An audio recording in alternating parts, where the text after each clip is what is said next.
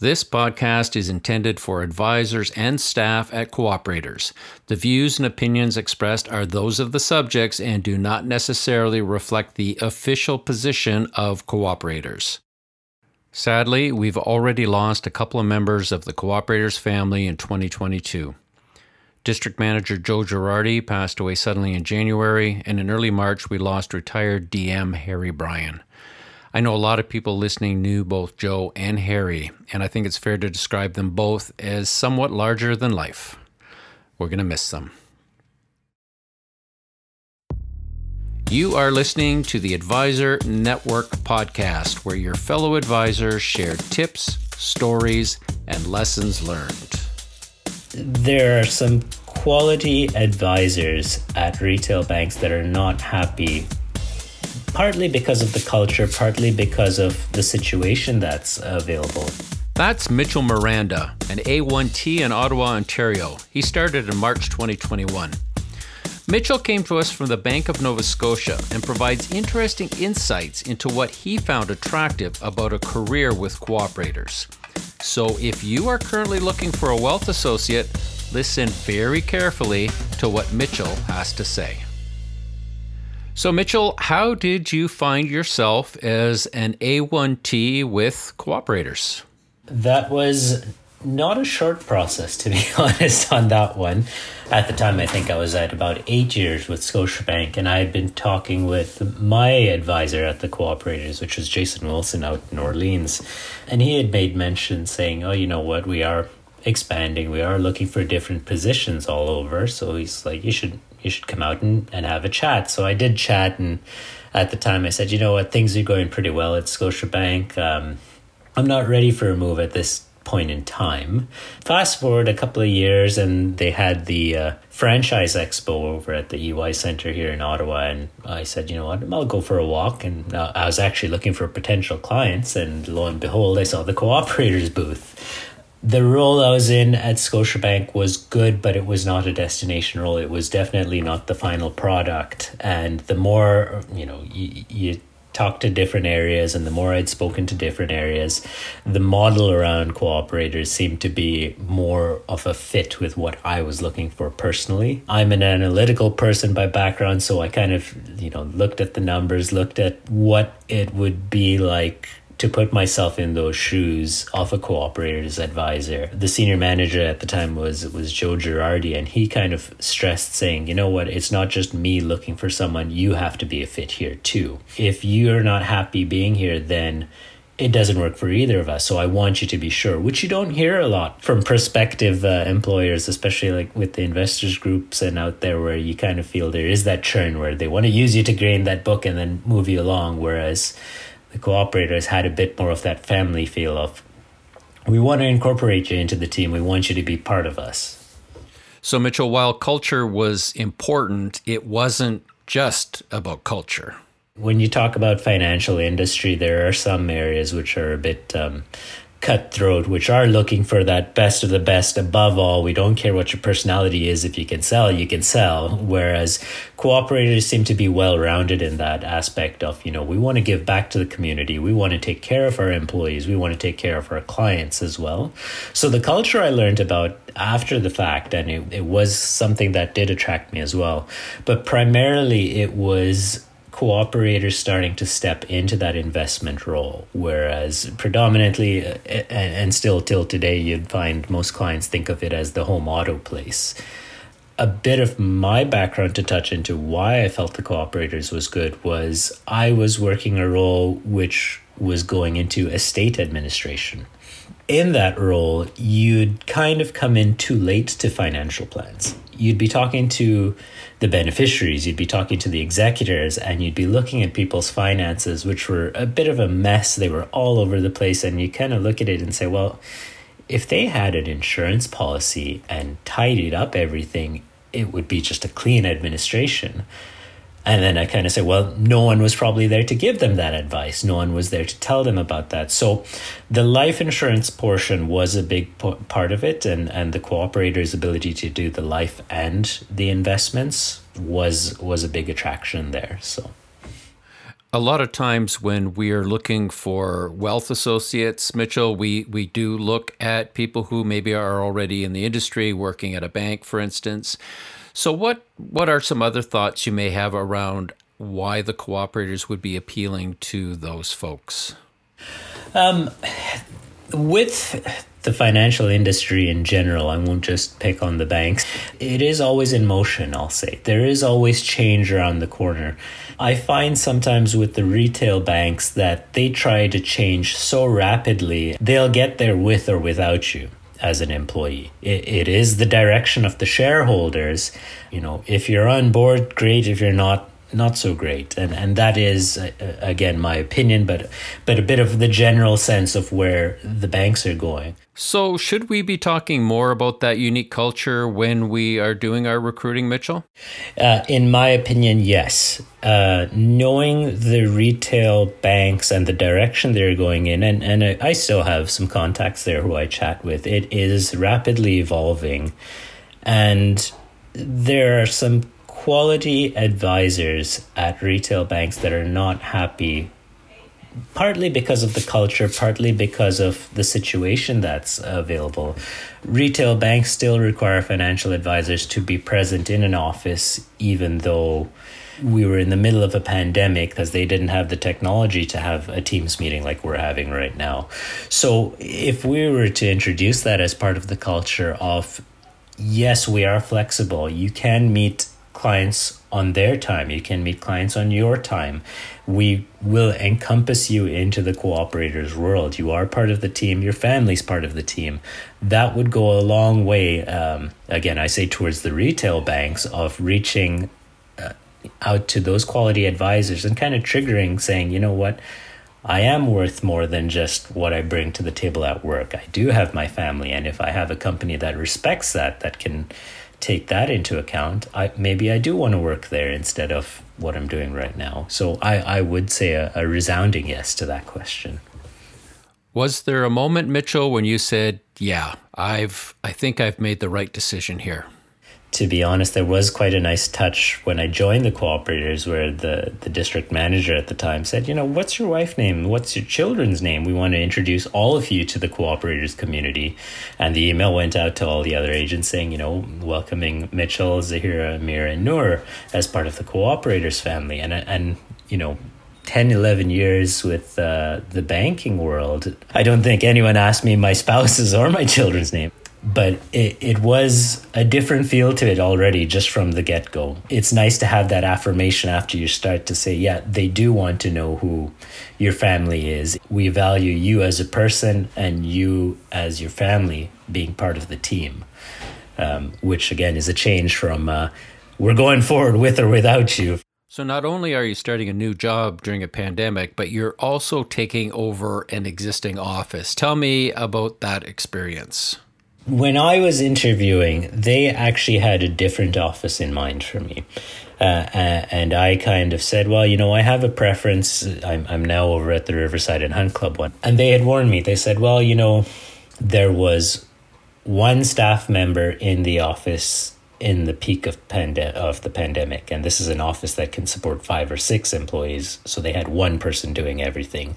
So she was overloaded.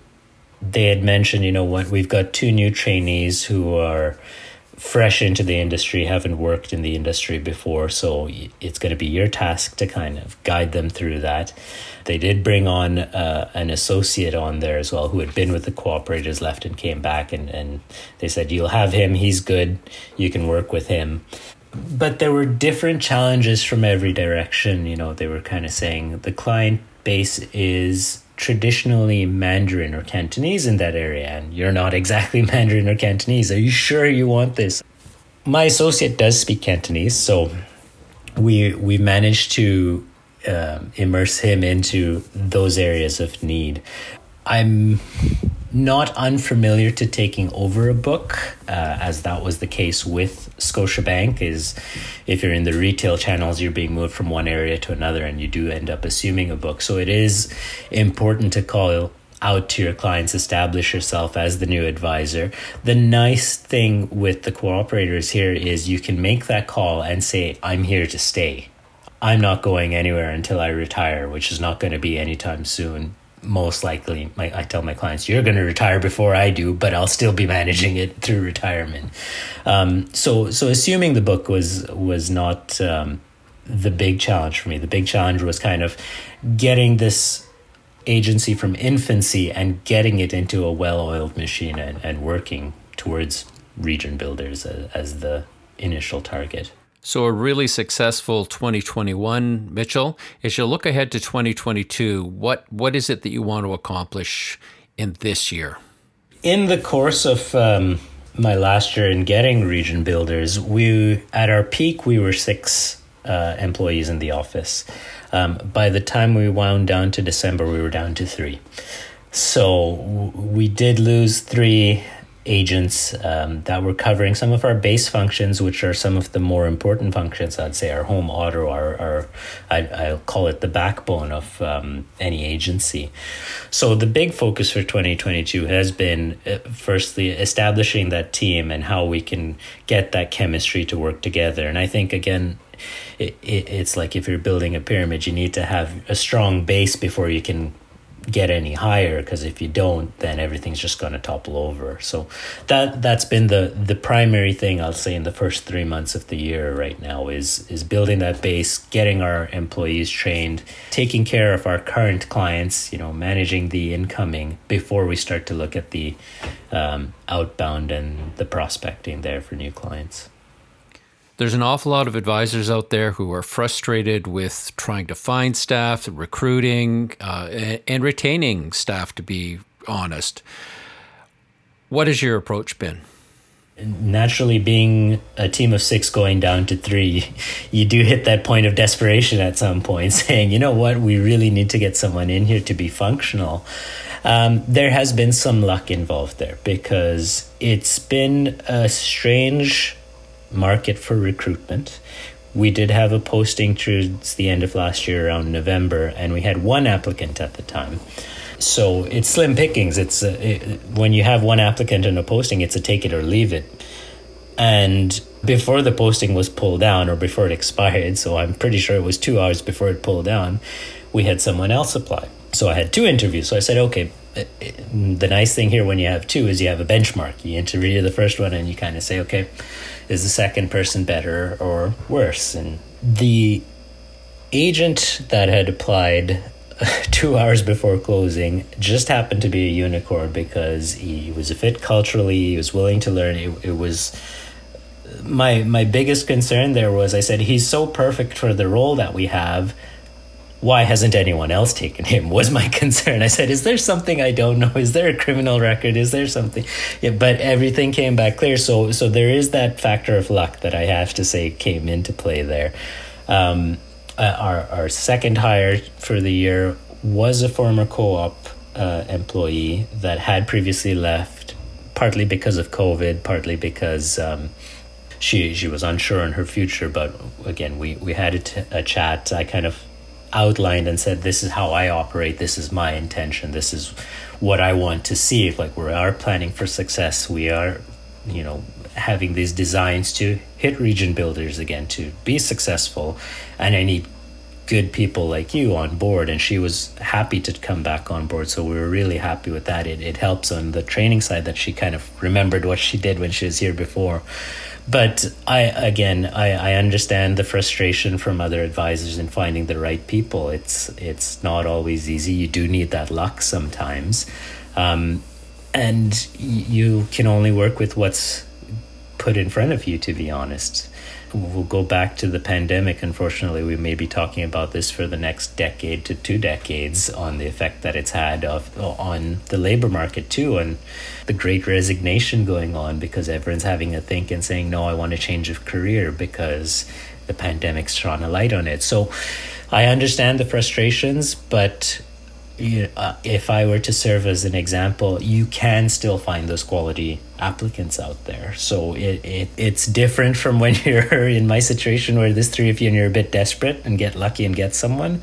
But now we've evolved to that stage which we can be picky, we can be strategic and say, you know what, there's 5 of us right now, we have a great chemistry, we are working really well together.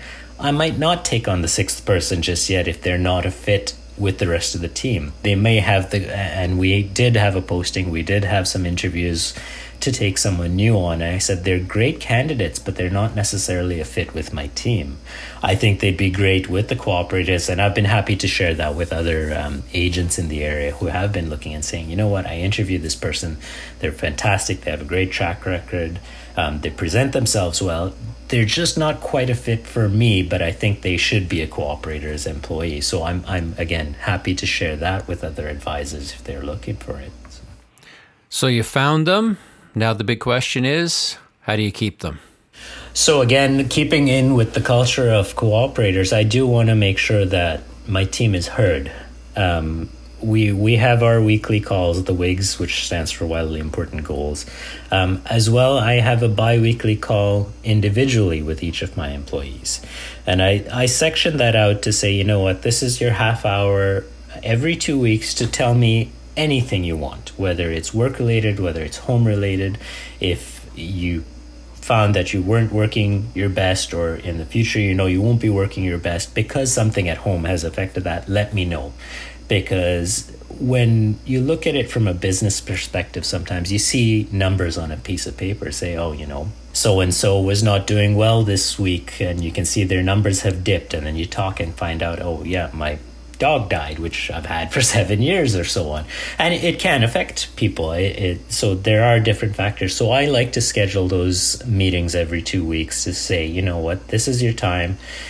If you have any issues with someone else in the office, let me know ahead of time so I can resolve it here. I want you to be comfortable. I want you to be happy to come into work. I want you to be able to focus on your work. And then to add to it is to know, where do you want to be in this organization? Sure, maybe you're starting with home and auto. What's your plan from there? Do you want to step into commercial? Do you want to step into investments long term? We like having you here. We want to make sure you're happy. So as long as we know that there's a path we can lead you to, here are some courses you can do along the way. To add to that, I am a big fan or promoter of employee recognition. After hitting Region Builders last year, I took the team out for axe throwing and team building events. I said, you know what? It was a tough year. It was a grind towards the end. We were losing people. We were having so many incoming calls, and we still managed to get to Region Builders. Let's take this time to celebrate. Let's take, you know, the Friday afternoon after work to go out together, throw some axes in frustration or celebration, whatever you call it. But just to say, you know, when we win, we want to win as a team. There's probably some advisors out there who would be a little nervous about taking their staff axe throwing. So kudos to you, Mitchell. We've covered a lot of ground. Anything else that you'd like to add? I know I've talked a lot about team, and I've talked a lot about the culture of cooperators, but I'll take a few seconds to talk about the product of cooperators as well, which was another factor on me moving over, is looking at the offerings from an investment standpoint. And this may reinforce, you know, bringing over advisors from other companies, is that if you're with a TD, RBC, Scotiabank, you'd be working with the funds that bank offers, and exclusively you'll be offering a Scotiabank mutual fund, a TD mutual fund, whereas with cooperators you have the bouquet to offer them. You've got the nine now different mutual fund companies that you can work with across, and it gives that better offering for your client. It does give them more of an advantage as a client to have the best of the different areas, as opposed to being pigeonholed into one specific stream. So I haven't spoken on product, but I will say that was definitely in the factors of moving over as well. I'm hoping that as we go through the next few years of region builders and executive builders, we do have those agents coming forth and talking about the experience, saying, you know what, I did grow my investment book. I have built it, and it worked because we had these products on offer, which our clients had never seen before. So again, it might be a bit more of us talking more about it than keeping it as the best kept secret of it's one of our best offerings, but we just don't talk about it. You've been listening to Advisor Network Podcast number 28 with Mitchell Miranda. A reminder, if you subscribe to this podcast on your phone, new episodes will automatically download so you can listen at a time convenient to you. We'd love to hear your feedback on this podcast, also your story ideas, or give us the name of an advisor you'd like to hear from. Or let me know if you just need help to subscribe. Send me an email at brad_scott@cooperators.ca. We've got a Subway right next door, so in the middle of the day you will smell the cheesesteak. And then on the other side of us, we've got an animal hospital. So you will hear the dogs yelping in the middle of a meeting and the X-ray machines going off. So I have the conspiracy theory saying that the cheesesteak smell wafts over to the animal hospital, sending the dogs into a frenzy.